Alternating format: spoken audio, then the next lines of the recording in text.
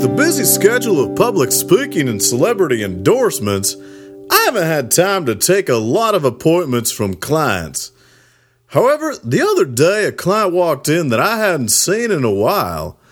He's the one that I call Freddle, and since I was making up names for him, I thought it appropriate to give him some more, so you may remember him better as Freddle Dolly-Parton McMannohaggonbaum, which, let's be honest, is far more interesting than his real name, which I'm actually starting to forget. Anyway, Freddle is a fickle sort, it seems. Probably the biggest issue he's struggled with has been one of confidence, mostly because he always manages to blame someone else for his lack of it. First his ex-wife, then his soon-to-be ex-girlfriend. This time, halfway through our session, he started in on me. "Dr. Matt, why haven't you been available? I really thought I was starting to make progress and then you took off. I really needed you." "Freddle," I said, "in my professional opinion, your progress leaves much to be desired." "What do you mean?" he said. "I've done what you told me. I've done my best to remove barriers to confidence. I've gone out there and gone on lots of dates. I approach people more. I speak my mind. I'm not so afraid to tell people what I want, and I'm not willing to take abuse from people anymore." "Frankly," said Freddle, "I think I've done quite well, and I just think you're defensive because I called you out on not being around." I rubbed my mustache for a moment. "You're right, I've made a mistake," I said. "Thank you," said Freddle. "Oh, don't thank me yet," I said.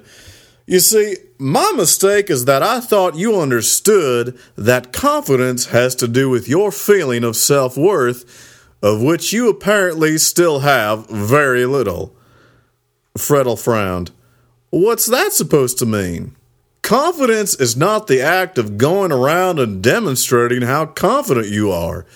You've taken your lack of self-worth, and instead of it keeping you timid around other people, you've swung the pendulum the other way to the place where you're trying to demonstrate your worth at every turn." Freddle didn't like this at all. "Dr. Matt, I feel like nothing I do is going to get your approval." "Well, now we're getting somewhere," I said. "You're right, nothing you do is going to get my approval because it doesn't matter to me whether or not you shape up." Now, this surprised Mr. Dolly-Parton McMannohaggonbaum. "What?" he said. "What do you mean? If you don't help people, then it means you're not very good." "Well, sorry to burst your bubble," I said, "but since you're the one who's responsible for your own life, then if you don't stop your stupid behavior, it's you who's not doing very good, not me."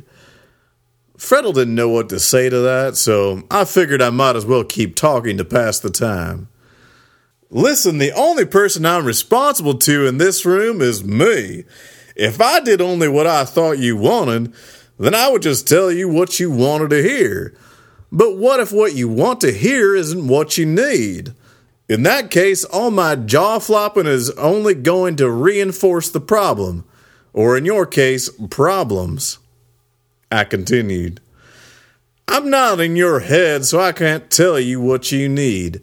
I can only tell you what I know. You have to decide what to hear." "I don't get it," Freddle finally said. "Don't you say in your book, Just Stop Having Problems, Stupid, that if I want to be more confident, then I should just act more confident?"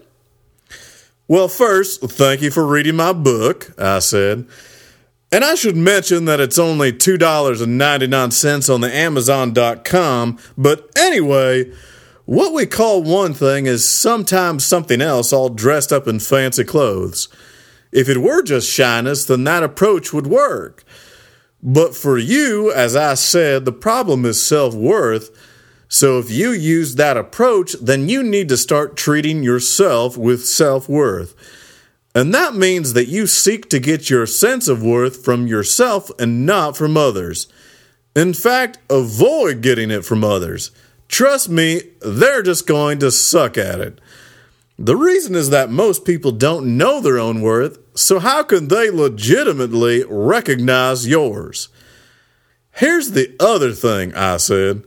You're so worried about proving your worth. That's a bunch of bull honky. Babies have worth, don't they? I guess, he said, confused. Well, sure they do, I said. Trust me, if you try to adopt one, they're expensive. So they don't have to add their worth. But as they grow up, their worth might be challenged by others who couldn't recognize worth if it slapped them in the face like something at a male strip club. So you don't have to prove anything. Someone should have to prove that you don't have worth, which they never will, so their arguments will be as sound as an Alaska governor's. I felt I was dangerously close to referencing a metaphor, so I wrapped things up. As Freddle was getting up, I said, "So you liked my book?" Freddle shrugged. "It was pretty good, but kind of short." "Well," I said, "I could have made it longer. In fact, my editor said that a longer book would be much more valuable. I think what she really meant was that it would be a lot more sellable. But why try to please everyone else when one only has to look within the pages to know that it's absolutely perfect just the way it is?" Freddle cocked his head. "Are you trying to tell me something, Dr. Mann?" I grabbed my notebook and I voiced what I was thinking. "Absolutely, it just reminded me that my next book needs to be a lot longer." "Oh," he said. "Don't worry," I said. "I'll be sure to place you on the pre-order list." "But he started. "No need to thank me," I said. "Just pay my secretary on the way out." He left, and I knew I'd once again helped Freddle. Not by telling him what he needed to hear, but by placing him on my book pre-order list. And if that's not a statement of his worth, I don't know what is. Just my thoughts. I'm Dr. Mann.